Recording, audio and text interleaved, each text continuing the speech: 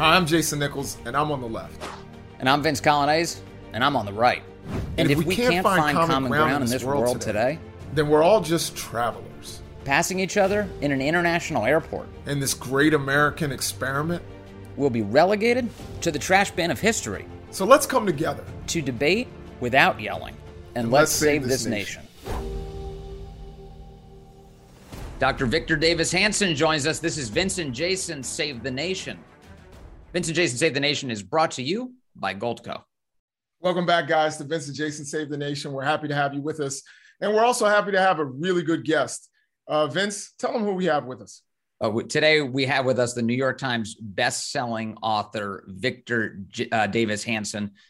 He's also with the Stanford University's Hoover Institution. And he's out with a great new book. It's called The Dying Citizen: How Progressive Elites, Tribalism, and Globalization Are Destroying the Idea of America. It's going to be, I think, a good conversation here as the three of us kick things off. First of all, Dr. Hanson, great to have you with us, sir. Thank you for having me. This idea, the dying citizen, your book is fascinating. I first have to say, you write about the value of citizenship and sort of the rarity in human history of actually being a citizen in a society where you can help dictate what the outcomes are in that society. Can you just talk basically just about what it means to be a citizen of a country and how fragile you think that is? Yes, it's a very rare idea, and it came very late in civilizational history, not till 2,500 years ago. For the first 5,000 years of civilization, and for most of civilization since, residents have been either subjects, or they've been serfs, or they've been sometime indentured of some say, or slaves. But the idea that a citizen is a resident of a particular place that has borders and a unique traditions, customs, and then the citizens themselves, they do what? They elect their own officials, they audit them, they censor them, they can drive them out of office, recall them. They have a constitutional blueprint of laws that transcend the moment. And most importantly, they are in control of the executive, even if they don't specifically say that in a tripartite fashion, but the executive, judicial, and legislative branches of government. And they determine revenues and expenditures. But the most important thing is that officials serve at their pleasure and not vice versa. And that started in Greece around 700. And oddly enough, it was the idea that when people had olives and vines and they had a lot of investment in them, they were not able, under prior regimes, to pass that on to their children. So that was the idea to protect your property and through inheritance, and that the law would transcend a particular ruler or tyrant or king. And so it was the idea that individuals had rights to their property. And then from that, it expanded into what we see now. But even today, there's 190 nations in the world, and less than 90 of them are constitutional. And when you look at the 90 that are called Democratic or Republican, they're not really. It's about 30 or 40, I think. And what typically leads to the end of a democracy? When you look back at history and you look at countries that had citizens and then they become tyrannical, what are the conditions for that? Aristotle has a whole discussion of that very question in the Politics, but it was this paradox that if you have the people, the majority of the people are middle class, that was the ideal in the ancient world, and they vote on where to get the money and who is to receive it from government, then naturally they will vote to tax other people than themselves and to get government to give them higher subsidies. And that would continue until is that conservative cliche, we're going to run out of Margaret Thatcher's until it runs out of somebody else's money. But you see it in the ancient world where gold's or silver coinage will be bronzed over, and they'll call them silver heads because the head of the coin that sticks out will rub off, and you'll see that it's not, that the silver is very thin, or vice versa. They call them red heads, where they're really bronze coins with gold veneers. But the idea is that eventually people will not spend money on defense, on national security, but on entitlements. And it's their choice to do so. They're the majority. And so there's this sort of warning about. The other thing very quickly is that with the onset of the Industrial Revolution, there was a whole pessimistic strain in Western Civ that if you give people so much money and so much leisure, then you create, and the Romans talked about luxus or decadence or luxury. That's right. And, that we're all not going to get up in the morning and go to work because the system is so affluent that we don't have to, or we can navigate around getting to work. Or our appetites control us. And this is a modern phenomenon, but it was a big issue in the early Roman Empire that people with all these arrays of choices of material acquisition or longer life or sensuality that market capitalism and freedom gives you under a constitution, that they become enslaved by their appetites. They don't get married. They don't have children. Yes. They have what Tocqueville said was prolonged adolescence, sort of a life of Julia or a pajama boy existence. Mm. Jason, Victor, go ahead. Go ahead, sir. Victor, I just want to say that even though there are many parts of your book that I probably disagree with, I really enjoyed the writing. I thought it was really good writing. And I honestly believe that is a lost skill. You read people, no matter where they are on the political spectrum, and they're not good writers. And so I really enjoyed that. I also want to give you one other compliment, and that is, even as an emeritus professor, you are somebody who is still productive. And you don't find, people later in their careers who are still productive in academia. Yeah. So I have to give you props for that. I did have several questions from your book and from some of the essays that you've written. You've written an incredible amount. Yeah. So trying to get through it was difficult, but I did my best.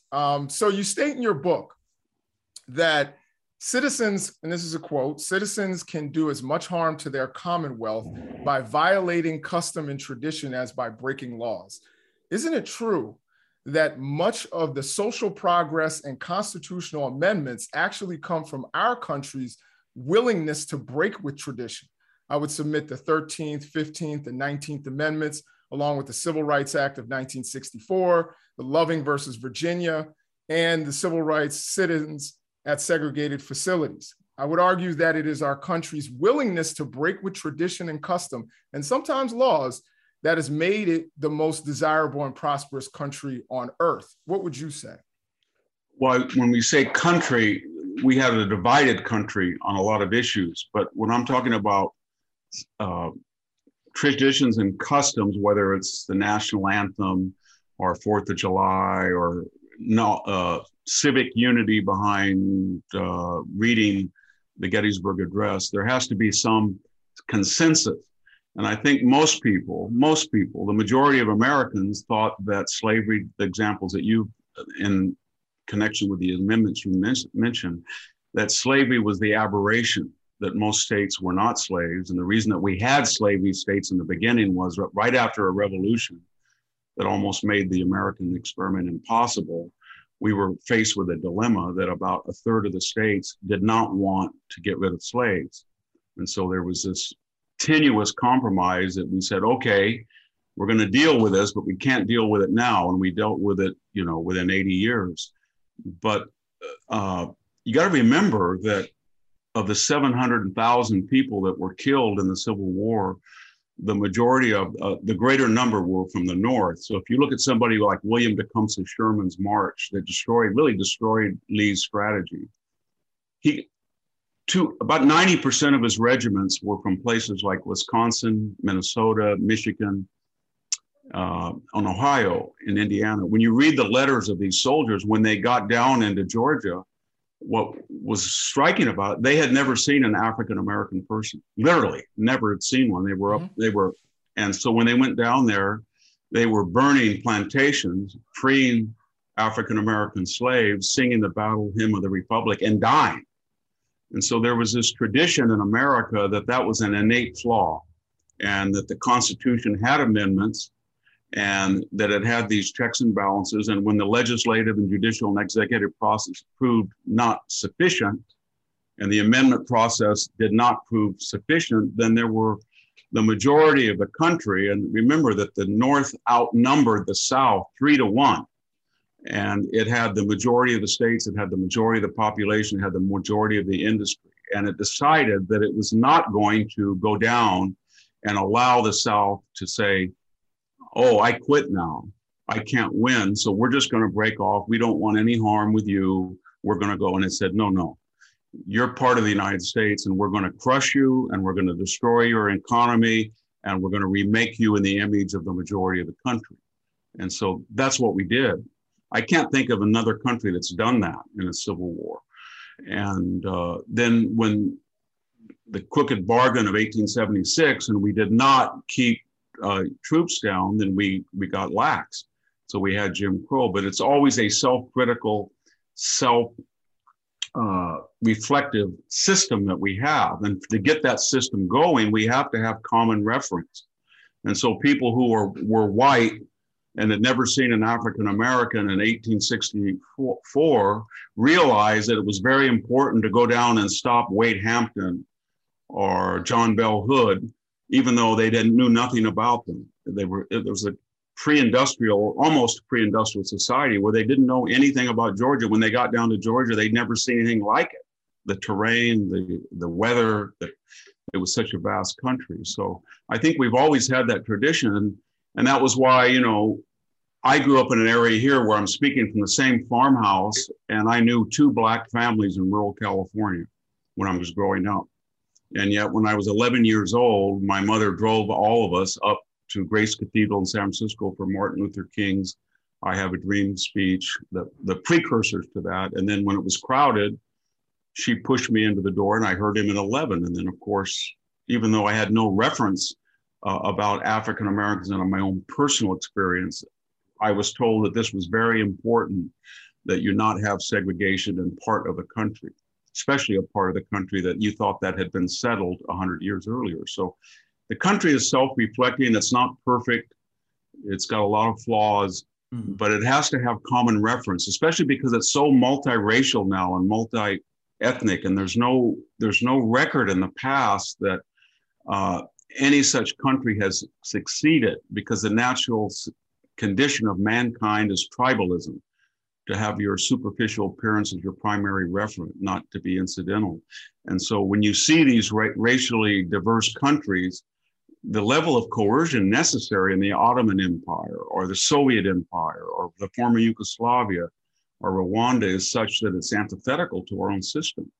And so we're trying it. We're doing a very good job, really, compared to other countries that are large multi-ethnic democracies like Brazil or India that are not nearly as effective. But for it to work, it's a very fragile idea.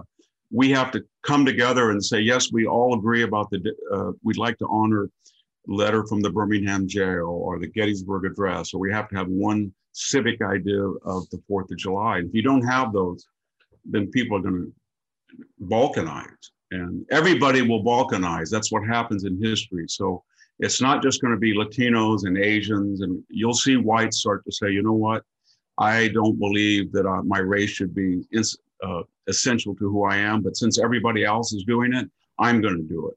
And you're already starting to detect parts of that. And when people start self-segregating and give up on the idea of a multiracial democracy, it'll unwind much more quickly than we can imagine. And I don't think it's in the interest of anybody.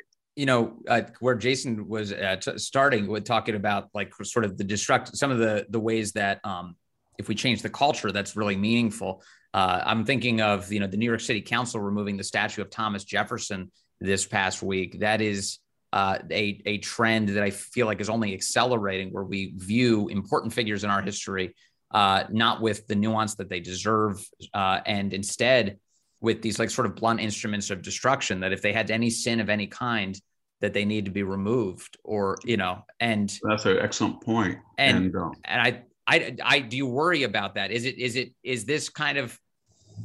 this just kind of a tantrum that we should just ignore, or is it something more deeper than that?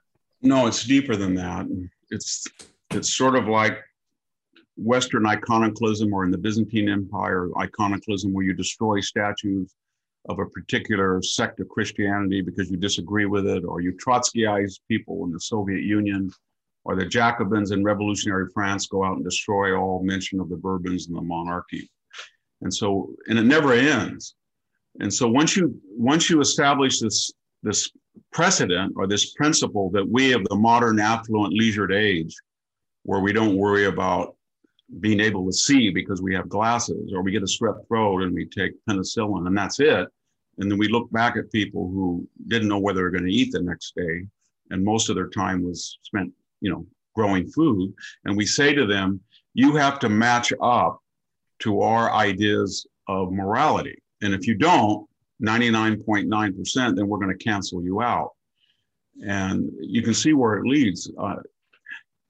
Martin Luther King, to give you an example of somebody I admire a lot, was a plagiarist. He plagiarized his PhD thesis.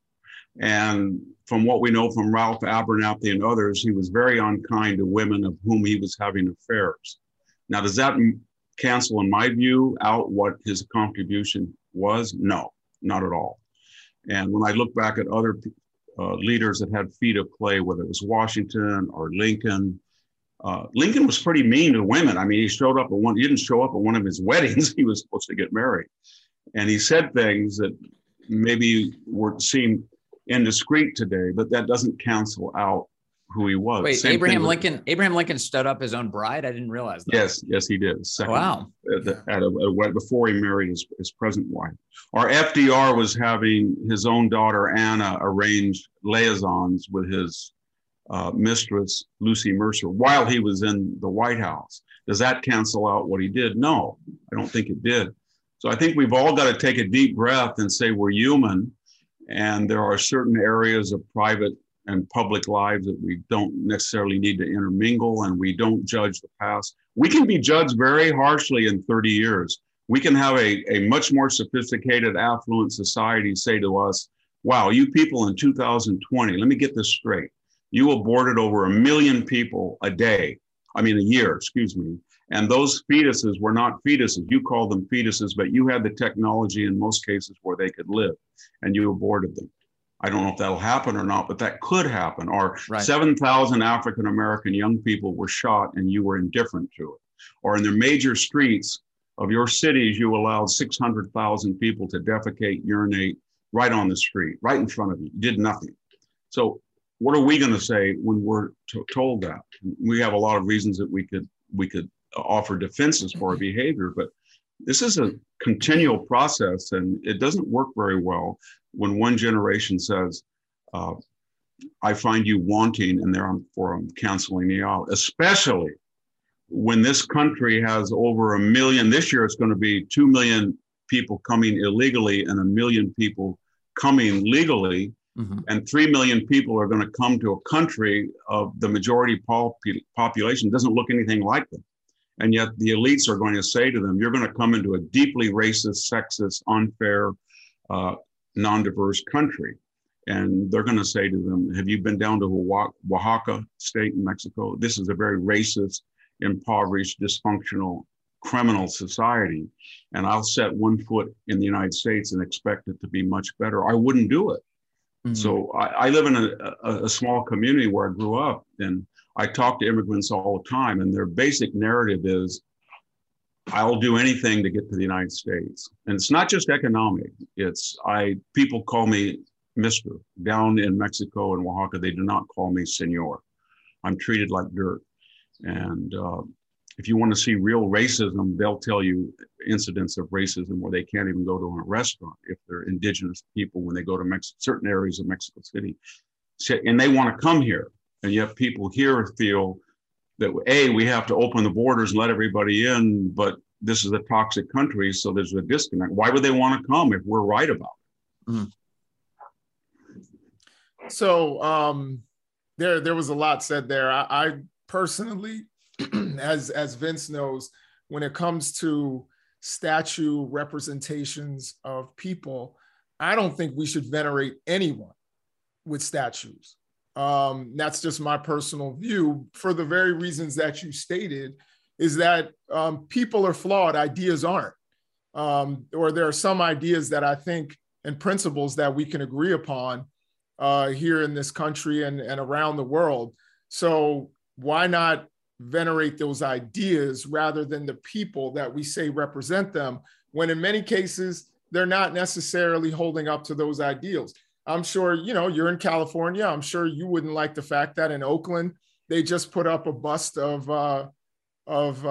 Huey P. Newton from the Black Panther Party. I don't have a problem with it, but, I personally think that the ideas that, people are venerating when they're talking about and praising and lauding when they put up something that represents Huey P. Newton, they can represent those ideas without actually having to have the person represented. I see. That was what you're saying. You almost repeated verbatim what Robespierre said during the French Revolution. He said just that. And so he put up a statue, remember, of ratio, reason. And they were going to, French people were going to worship pure reason rather than particular individuals of the past, because they felt that reason in its purity and the French Enlightenment would not have the flaws of its incarnation by certain people. We live in a consensual society. So I think that people of that particular county or that particular state, I can disagree with it, but I have no problem if people down in Memphis, Tennessee, get up in the morning and they say, this was wrong. We have a statue. I wrote a book once about the Civil War, and I was very critical of Nathan Bedford Forrest, the slave owner. He was a brilliant general, but he was an abject racist. He was probably culpable in the Fort Pillow massacre. So I went down there and I walked over to the Martin Luther King Motel Museum, and there was nobody there, 2 people there. I went over across the street and there was 30 people putting flowers at the statue of Nathan Bedford Forrest. I wrote about in the book, I said, this is a very strange thing to happen. So if Tennessee, the city of Tennessee or the county or the proper jurisdiction says, we don't want that anymore, and we have a majority of people in the city council who were duly elected, and I think they did that, they removed it. I have no problem with that. As long as it's not done in iconoclastic fashion, that is toppled, defaced at night. It's a free country and each jurisdiction can honor the heroes they want. If Oakland wants to have that, even though when I was a student at UC Santa Cruz, Huey Newton was brought in. He later, as you know, was convicted of murder or involved in a murder, and he had a lot of he had felonies on his record. But if people felt that that was a representation of somebody that they wanted to look up to in Oakland, and they were the majority, and they did it duly, I wouldn't have no right to go in there at night with a bunch of people from Selma, California, Hispanic people, and I all drive up there and knock it down. I wouldn't do that. I don't think anybody has the right to. So I think there's a process to approve statues and not approve them. We can do it on the federal level too. So if you say, well, these are federal property, the Lincoln Memorial's on federal property, no state, no county, no individual can deface that. I agree with that. So Victor, I guess the follow-up question that I have to that would be, how do you feel about some of these Confederate generals who never fought for the United States of America being venerated by having their names on bases that we pay taxes to maintain? Yeah, yes, and that's a good question. And a lot of generals from David Petraeus to Stanley McChrystal have called for the bases to be changed. I will say, though, that I'm a little skeptical of our military when they served in those bases for 30 years. And when it was unpopular to say, let's change Fort Bragg, they never said a word. And then they only said a word during the last year. And I think that was more virtue signaling than principle. But nonetheless, there's a couple of issues here. One is that most of these Southern generals were mediocrities. So Fort Bragg is named after Braxton Bragg. If you look at his record, it wasn't just mediocre. There were certain he was a racist. And the same thing is true of most of those generals, but there were not all of them. So if you look at James Longstreet, he was reluctant. He said he didn't really want to fight. He didn't have a choice. And then after the war he didn't own slaves. After the war was over, he was very prominent in protecting African Americans in the South during Reconstruction. And he worked for the Northern government. He was hated by Southerners. He was called, the traitor at Gettysburg. So a statue of him is very different than a statue or a base named after John Bell Hood, Fort Hood. I don't see the purpose if people do it, again, democratically, and the military says, these are things that I think we should change, and they have a board and they want to change. John Bell Hood, and you get into Fort Bragg. When you get into somebody like Robert E. Lee, you read Alan Guelzo's recent biography that is critical of Lee, then it's going to be a little bit more controversial, because although he, in his personal life, was, I think, culpable. He owned slaves. He claimed he didn't like slaves. He said he wanted to get rid of slaves, but he kept slaves. And he would have kept slaves had he not been prevented by the Union Army winning the war. So but yet, on the other hand, he said, let's not have guerrilla warfare after the war is over. Let's accept the armistice. Let's accept the dominance of the Union Army. Let's accept federal power. So he did some good. But if people in the South want to change a building or a name or a base, it's fine with me. Remember finally why these bases pop up in the South. It was after, on the eve of World War I and after World War I. We really didn't have a federal army since the Civil War. So people in the South and the North said, we've got to need a national army. Europe is heating up. What are we going to do? And after World War I, they said, we were lucky to get 2 million people over there in 18 months. So we've got to have permanent bases and train a standing army. And the Southerners and the Northerners said, okay. And the South said, well, we're depressed economically, and we would like that federal money here. And we're not going to vote for it. These were not necessarily internationalists in the South. These were Southern, democratic, racist, segregationists, isolationists, populists. So they said to the Northern representatives, if we will vote for these appropriations, but we get to name them because we want to honor the South. And so that was the crooked or corrupt bargain where the federal government said, okay, you can have Fort Bragg or you can have Fort Hood. And that's how we got where we are. And nobody really, when you go up to California and beautiful Russian River country and people go to Fort Bragg, nobody knows that that's Braxton Bragg. That's the irony of it. I've gone up there and I've asked people, because I was writing a couple of books on the Civil War. What do you think of Braxton Bragg? Well, it's not named after Fort Bragg. Him. I said, yes, it is. So a lot of times it's just, nobody really knows what Fort Hood is. And so now I think it's just a question of custom and tradition. Do we really want to change all of these special forces reference point? If they want to do it, I'm fine with it.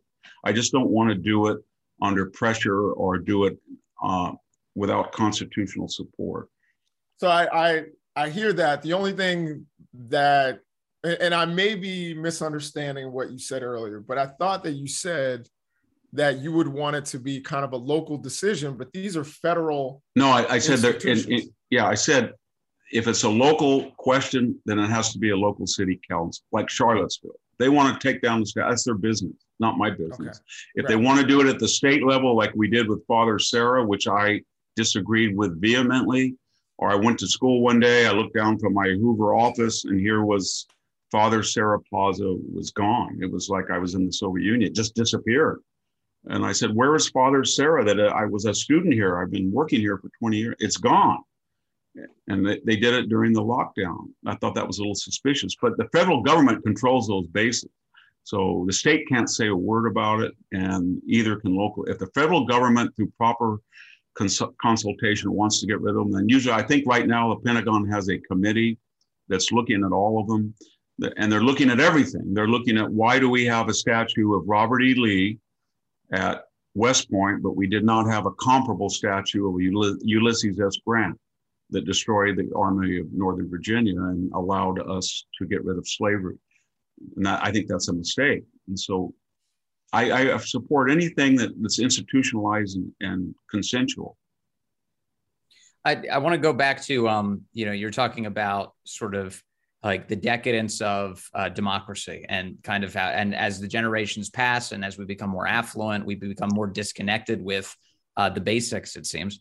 It really, that example you gave of somebody coming up from Oaxaca and saying, man, you want to see racism, you want to see division, you want to see a country that you don't want to be in. Let me tell you about Oaxaca. How is it, I guess I'm concerned. Do you feel like Americans are losing perspective? And when you look at, I often think of like the democracy protesters in Hong Kong. And if we were to push to them, if we were to ask them sort of anything about the debates we're having here in the United States, like whether it be about wind power or climate change, transgender bathrooms, whatever. Like, I feel like they would look at you like you had two heads. Like, really? That is your concern? Because right now, my concern is fighting just to be represented. Have we lost perspective in the United States? Well, yeah. I mean, I lived in Greece 3 years, and I go there every other year. When you go to Greece today, people will say to you, are you going to protect us from Turkey? How come you don't talk about this? You know that Turkey could swallow Crete tomorrow. Do you understand that? And if they don't know anything about that, they don't care anything about that. And so I'm not suggesting it's not important because Greece doesn't care. It's just that they have different priorities, and those are existential priorities, how to survive, because they're not convinced. People in Armenia, people in Greece, the Kurds, the Israeli are not convinced that they're going to survive necessarily, given the nature of their resources vis-a-vis the sea of enemies in which they live. And so, yeah, I think that's one thing. Two things, though, and I tried to write in the book, is that there's relative and there's absolute perception. And so the first absolute is we feel now in America that we have, because of our technology, I think that we can do what we're doing right now. And remember, this was something that people dreamed of, at Disneyland 50 years ago. When I was a kid, you could do this in the guy next room. But because of this technology that has kind of conquered time and space, then everything in human affairs is doable, achievable, that we're perfect people, that we're always changing. The Constitution can change, and we're always getting near perfection. And history doesn't work that way. It's cyclical. Human nature is fickle. You could argue that the Greeks had a level of material and the Romans had material prosperity that was lost for 1,000 years. Same thing with constitutional government.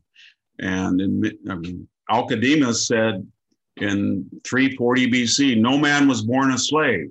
Said that about the Spartan helots. That idea was anathema in the South until 50 years ago. So we go backward. And then the second is Americans are very insular. We're, two big oceans, and they don't get out enough, and they don't understand or they don't appreciate their system of self-correction and stability. We're the oldest constitutional state in the world right now, 233 years. As I said earlier, most people have tried constitutional government. It didn't work.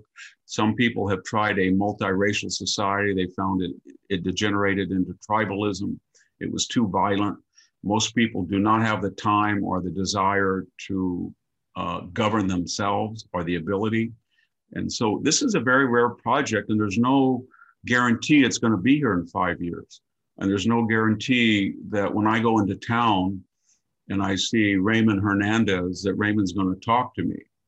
And I can tell you that when we have, in our area, we have this idea of La Raza, La Raza, La Raza. And we put a Aztec totem in our small town that said, Viva La Raza. And it was a god that in Mexico, a goddess of the moon that we know from inscriptions, annually 10,000 people were sacrificed. Did I go in there and deface it and say, you are honoring somebody in a racist fashion, viva the race? And by the way, Viva La Raza comes from the Franco government in Spain. It didn't come indigenously from the United States.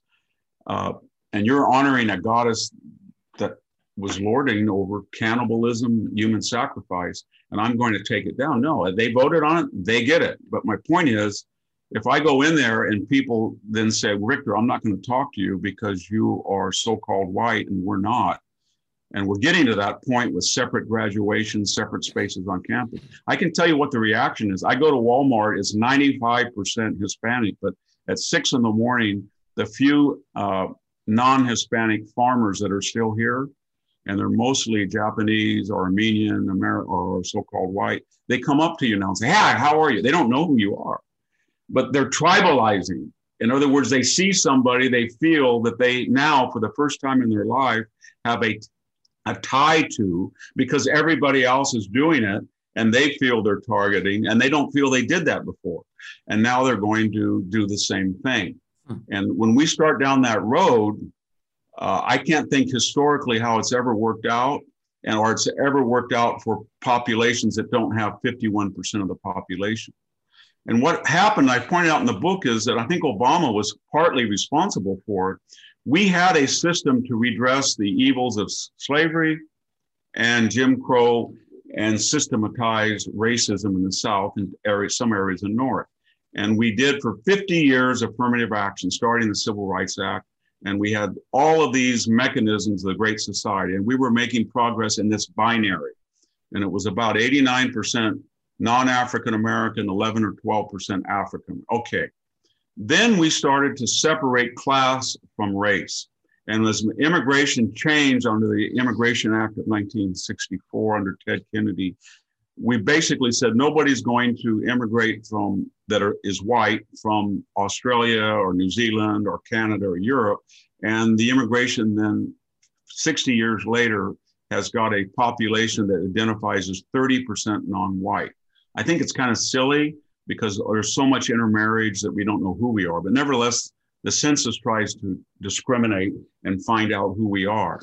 Okay, they were called for the first time diverse. Well, the guy over here owns about 5,000 acres. He's a multimillionaire and he came from the Punjab. He's much darker than an African-Americans that I see in everyday life. Mm-hmm. He is now diverse. The guy over here is from France and Spain, Basque. He's one of the world's largest almond growers. He is the person I rent my farm out to. He is diverse. I go to see somebody who just came from South Korea. He's one of the best oral surgeons in the whole state. He is diverse. So we're getting these very, very wealthy people, very successful. Yes. But they're children, and now it's not going to be Black versus white dealing with this ancient problem unique to the United States in this part. But we're just letting everybody in, and they only have one qualification. They're not white, and therefore they represent 30%. And many of the rhetoric is they're oppressed or they're victimized.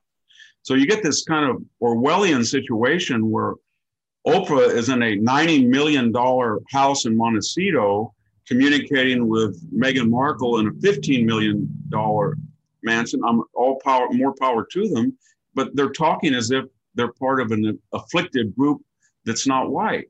Mm-hmm. And yet you can see now that class and race have devolved. They're not the same. And so when you look at this ethnic group by income, so-called white is about 16th. And you have people, Punjabi Americans, you have Armenian Americans, you have Arab Americans, and they have a far higher per capita income than so-called white. So I know that when I was teaching 21 years, mostly people who were not white, or if they were white, they were very poor descendants of the Oklahoma diaspora. I would have a guy on a forklift. Father was a forklift driver from Bakersfield who had nothing. Nobody in his family would ever come. He would be a brilliant, Greek and Latin student, just like a Hispanic brilliant and an African American. And I'd have to tell the three of them, you're not going to get to anywhere out of Fresno State. It's a mediocre university. We have no name recognition, and you have no cachet because you're a white male. And he would say to me, I have nothing. And I said, it doesn't matter. Very, very wealthy white males who have everything, they run these places. And they don't get out very much, but they have decided that you are an oppressor of sense, and these people next to you, your friends, are oppressed. And so that's happened in the United States, that race, we don't talk about class anymore. We only talk about race.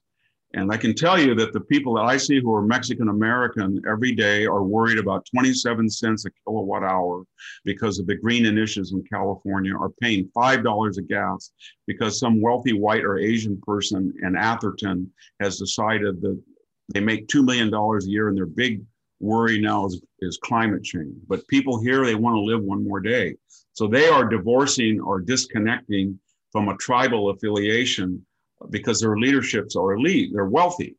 And I think that in a weird way, that's helpful if people start to see that they have commonalities based on class rather than racial interests. And you can see why the left did it, because race, they felt, was a stamp that can't change, and that class is mobile and fluid. And every time they tried to organize people in a Marxist-Leninist fashion, they got too wealthy, or they were upwardly mobile and they forgot their progressive roots. But when you say to a person, this is your race and this group is always oppressed, and bang, then you have the group or the ingredients for a social justice movement forever. So there are a couple of things there. First of all, when you talked about La Raza, and you talk about multiracial democracy, I think that's kind of a misunderstanding of what La Raza means. La Raza actually means multiracial democracy. It's mestizaje.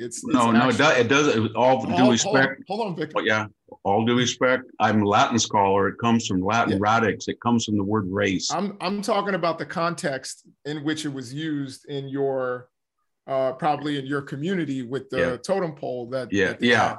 And what I'm saying is, I'm sorry. Okay. Go ahead. Viva La Raza. 3 miles from my town, there's a Swedish American town, and they have 3 crowns for the Swedish emblem. I can guarantee you that if that Swedish American town put underneath those 3 crowns, long live the race, that would be down in one day. That's all I'm saying. Okay. Again, La Raza, raza is one of those words, as you know, you studied languages, obviously, and words from one language to another don't always translate directly. No, but I'm not talking about another language. I'm talking about the Spanish language. Right. And Francisco in that context. No. Mean race in the way that it does. No, that's what the left says. No, I can tell you. All right. Words have etymologies. So there's a lot of world you can use. But you're taking it out of context. No, I'm not. Here's the context. You don't know what the context is. Here's the context. Here's the context. In the 1960s, this radical group, splinter group from the Mexican American, part of it was the UFW, decided that they wanted a more radical, unifying rubric. So they came up with La Raza. Where was that word used? Where was it used in the same context? It was used by Francisco Franco in Spain. And what did he do? He created, it didn't exist. He created an ideology. He said, Hitler's very popular, and Mussolini has got something called La Raza now with 2 Z's in Italian. And I'm going to write a novel, and the novel is going to be called La Raza. And I'm going to do a movie, and I'm going to call it La Raza. I watched the movie, I read the novel. It's in Spanish, you can watch the movie. Okay, and what was the theme? The theme was this: you are not Spanish unless you look a certain way. You can speak Spanish, you can live in Spain, just like you can speak Italian and you can live in Italy, but you're not Italian, because it was a blood and soil idea. And that appealed to this radical group, and it didn't exist among the Mexican American people. You go back in the 1950s or 40s, they don't use the word. When they talk about community, my community, they talk about Puebla or gente. They took Raza because it had a racial connotation. It's used that way. Radix means your innate race. And so they imported it in the 60s from Europe. And then they said, it has nothing to do with race. And you know what? The National Council of La Raza finally gave up. They were under so much criticism, not from people like me, although I criticized them, but from their own Mexican-American constituents. So they changed it to Unidos USA, because they understood what it meant.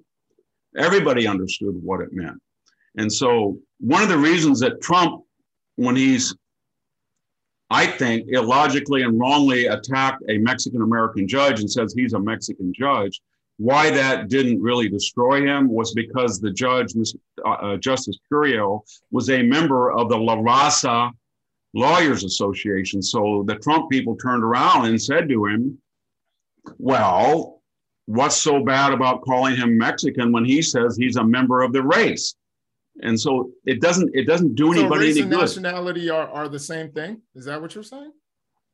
Race and nationality, they weren't until people in Europe in the 1930s, in Germany and Italy and Spain, began to say they were. And they said that you could not be a member of a particular nation unless you had a racial essence that they felt was innate to the blood and soil of that nation. And it was remember what it was aimed at.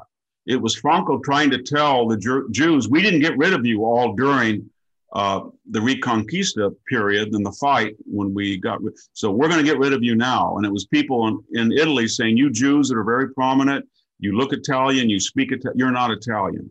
And that's what, and every country has these words. You know, not every country, but a lot do. Armenia had it, the Odars. These were people who they may live in Armenia, but they're not pure Armenian. And there's a lot of words in Japanese and Chinese are the same thing. This country doesn't have that word. You know, there's not a word for American that says that it has to be a particular race. But if you say La Raza, you're saying the race, and that you're defining the Mexican-American political movement by people of that particular race. And so that was why one of the reasons that the UFW failed. A lot of people who were not of that race wanted to help out, and they found out you couldn't help out, not if it was the La Raza movement. Yeah, that's historically untrue as well. As you mentioned, Dr. King was a supporter of the UFW.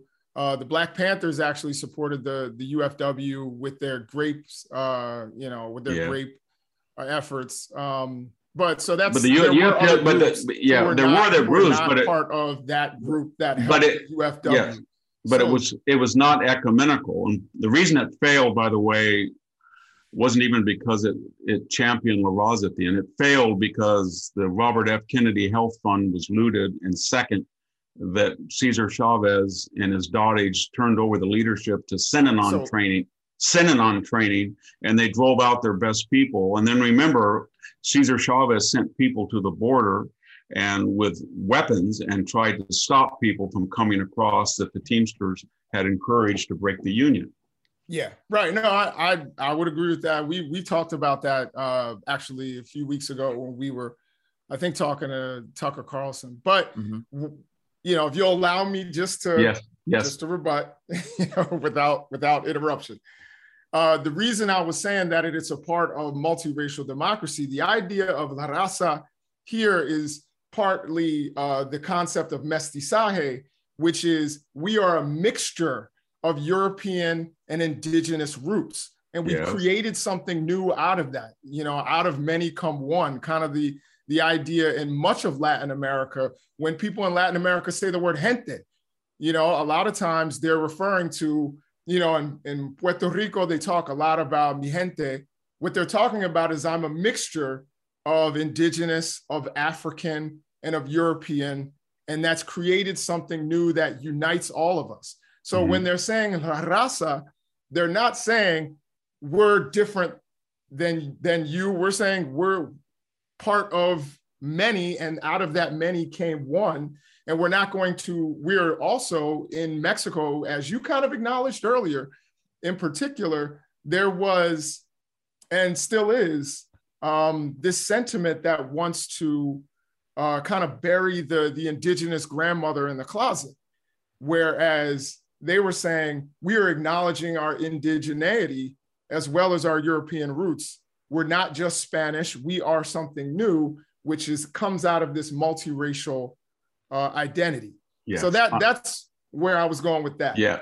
Yes. I'm going to go and just add this question from your book where you say, quote, a sign of democratic sclerosis is a loss of confidence in the integrity of voting.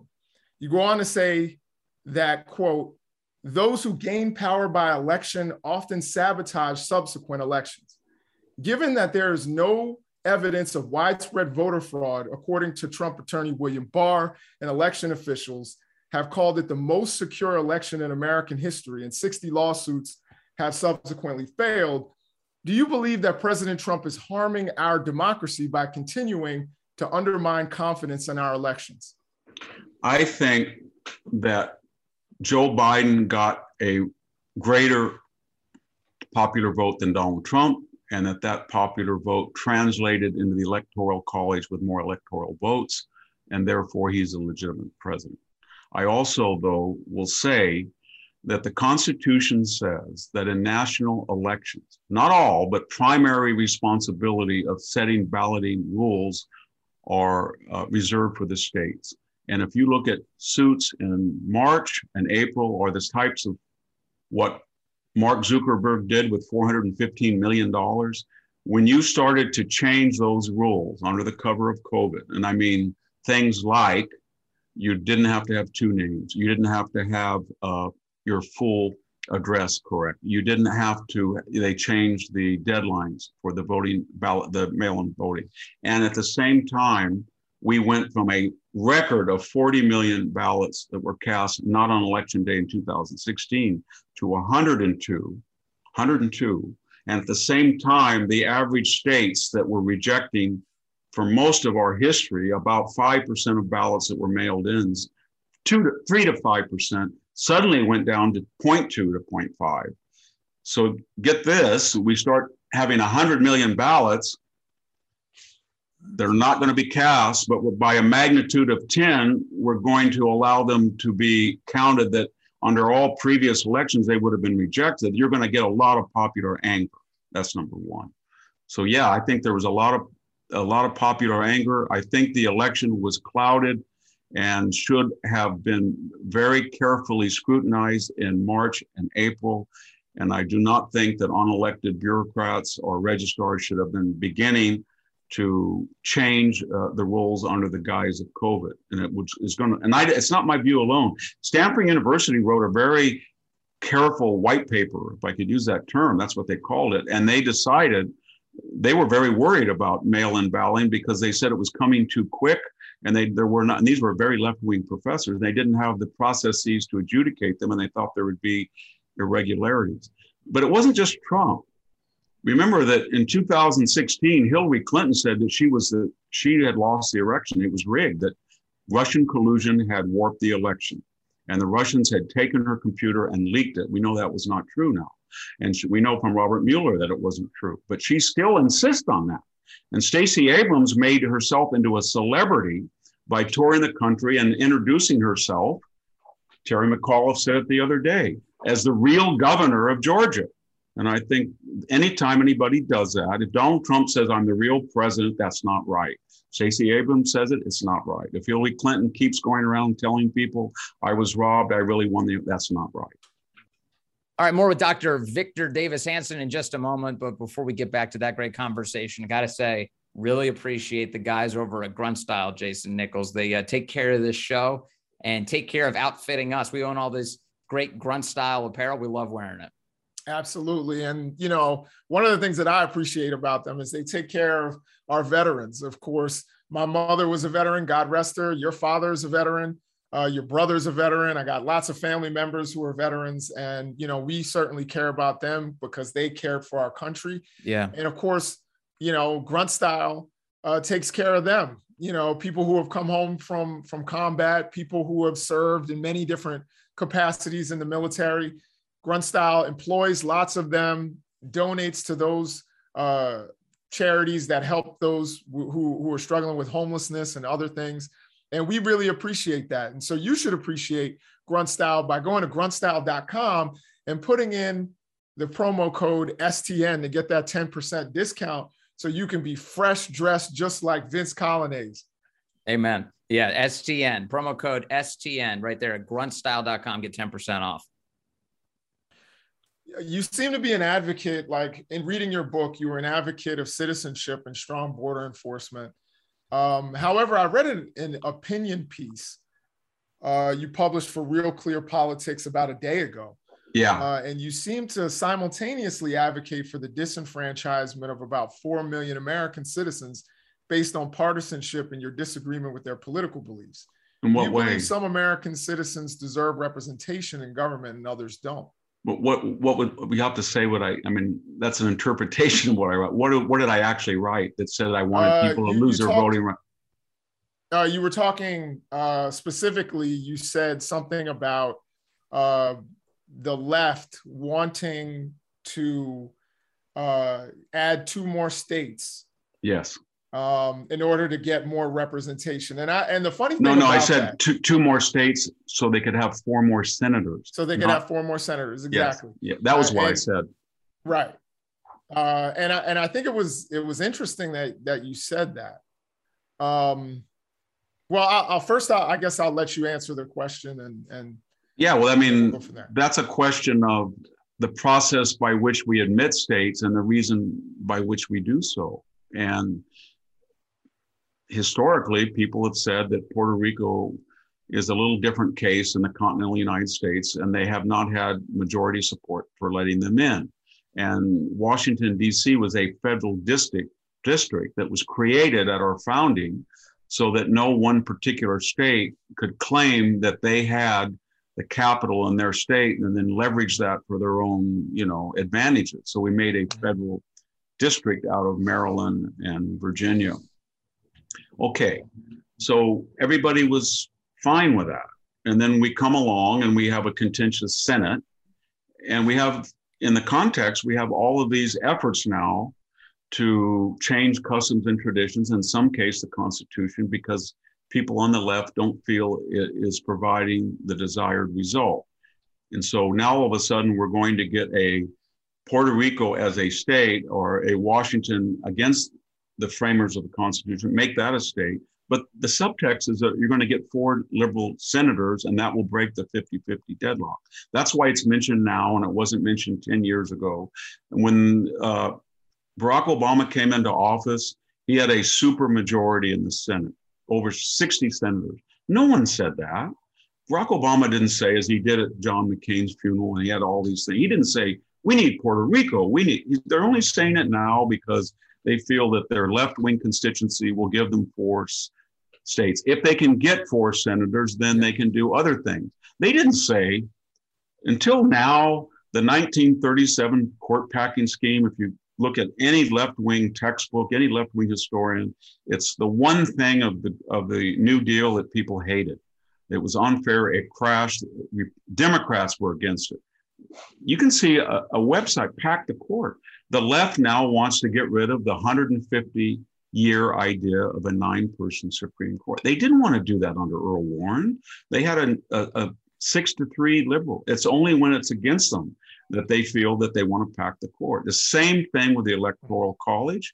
As long as go back and read what Democratic strategists were saying after Obama was elected. They said, you're going to have a 50-year Democratic constituency, because before the first vote is cast, we have the blue state of California, the blue state of New York, the blue state of Illinois, and we have now a blue wall of Michigan, Wisconsin, and Pennsylvania, and we're never going to lose it. They were for the electoral, this 233-year Electoral College. So my point was, same thing with the filibuster.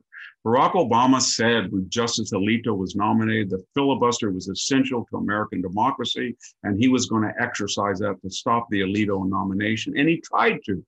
He didn't say it was a racist, ossified relic of the Jim Crow area, as he hinted during the McCain funeral.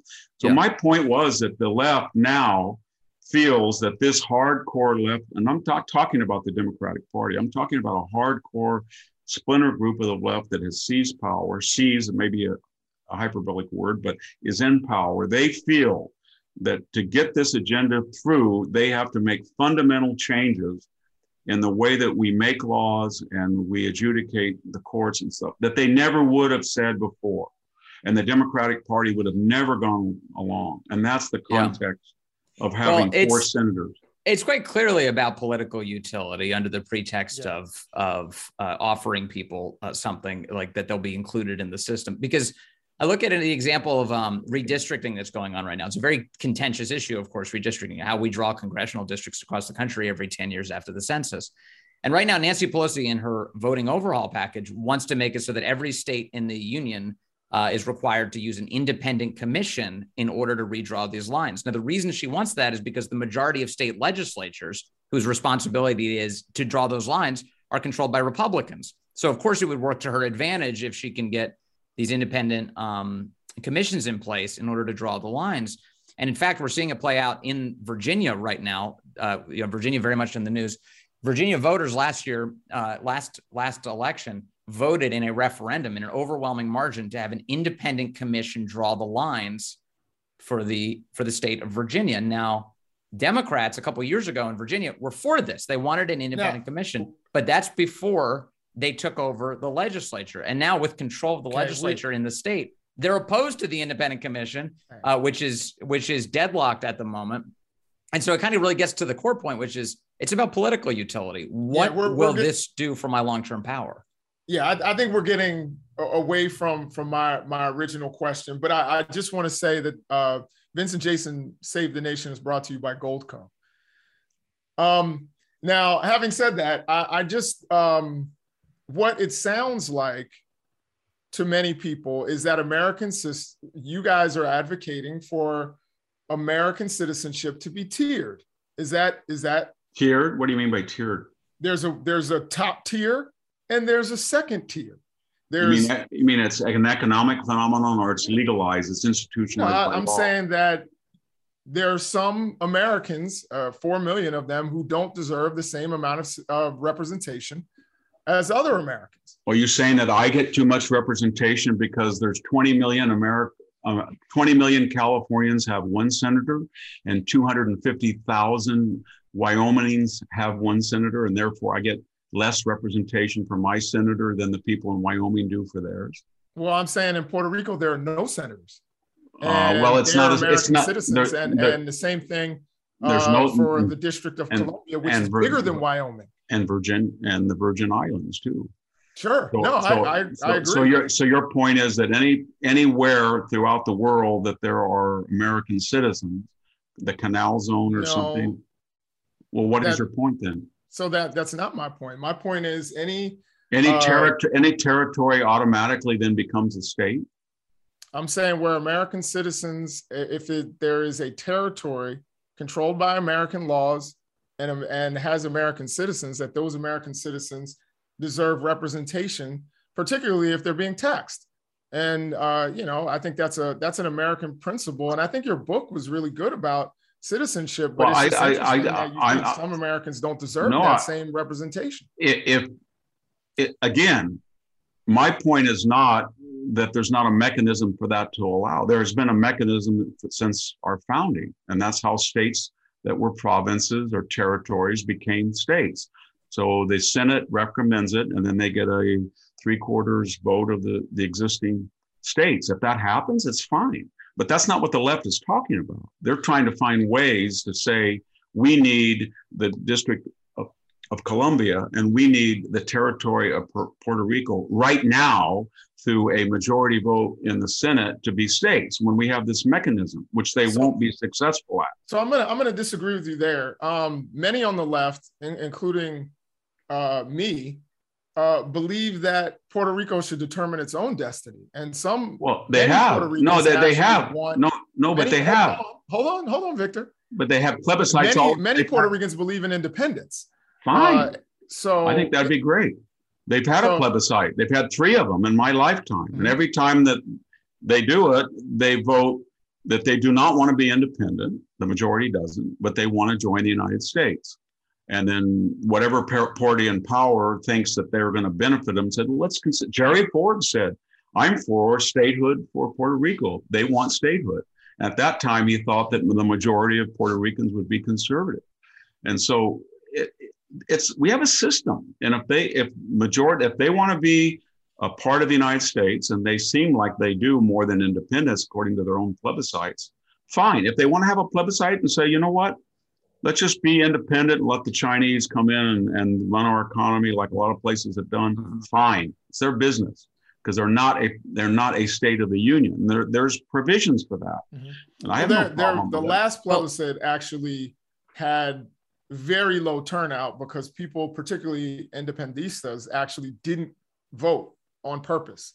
So that's not really. No, I think the problem is that the number of people in Puerto Rico that are dependent on federal assistance per capita is one of the highest territories in the state, and they do not want to lose federal also, there's a way to talk about this issue that really gets at the heart of it too, about sort of what the intention of the left is here.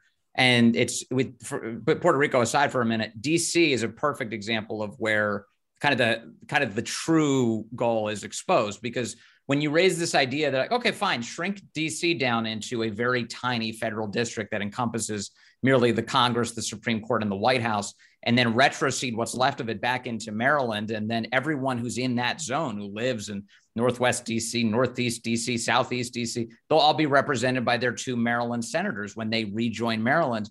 The left never goes for that. They're not for that idea. They don't like it because they want 2 new senators for Washington, D.C. So it's not actually about representation. It's a power gamble. It's about what can we do in order to maintain long-term power.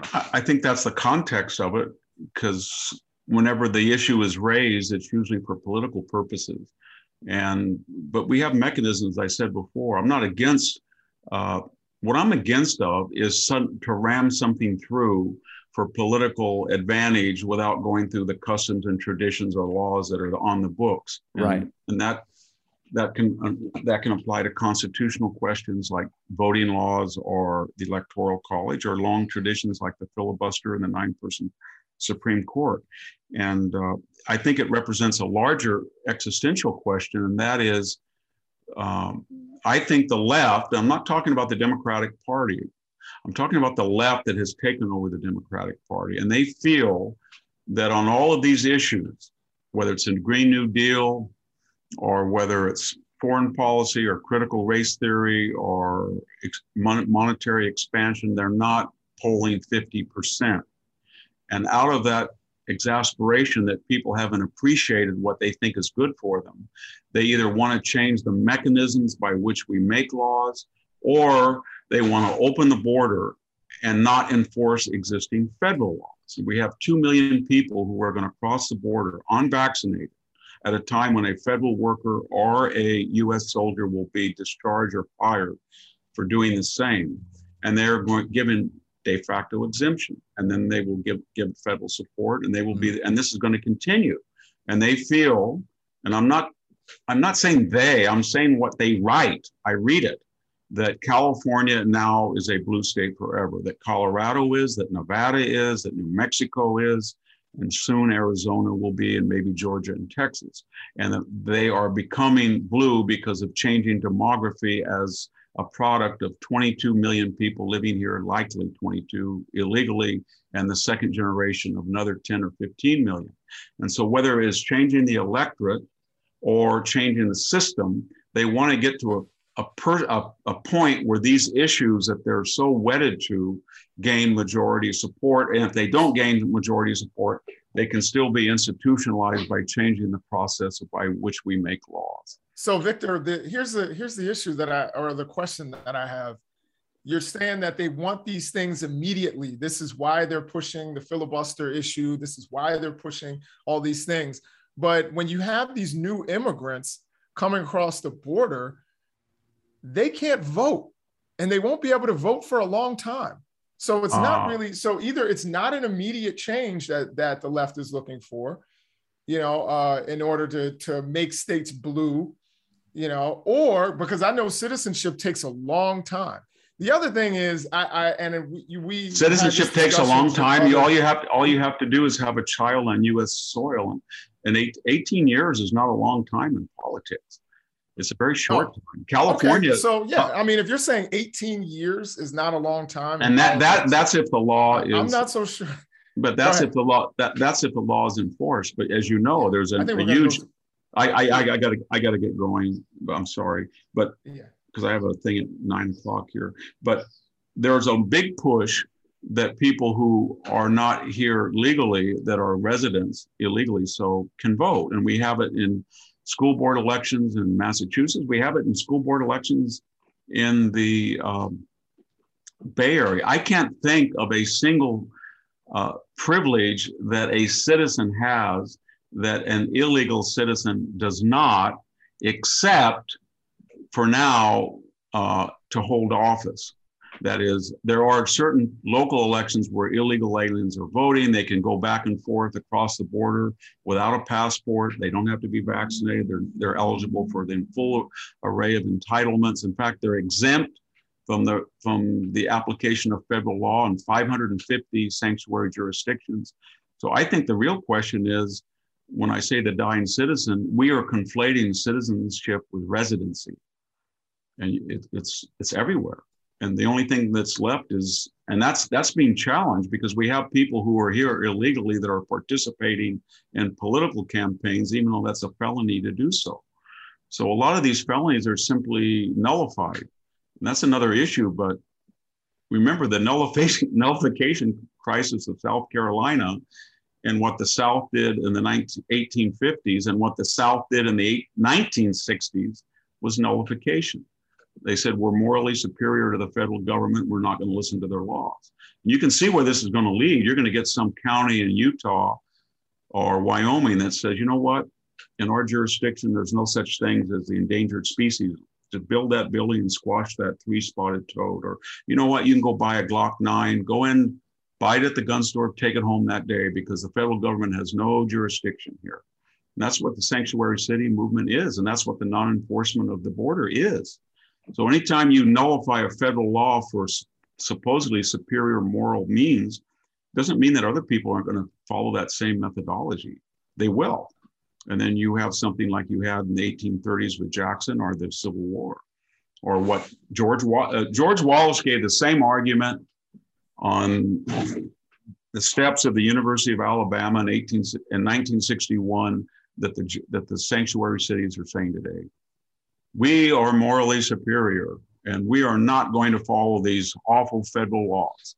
And therefore, if you are a felon and you're here illegally, we are not turning you over to that awful ICE. George Wallace said, this is our country, this is our state. We are not going to accept integration just because the federal government's going to federalize the National Guard. It's the same principle, and it will lead to the same result.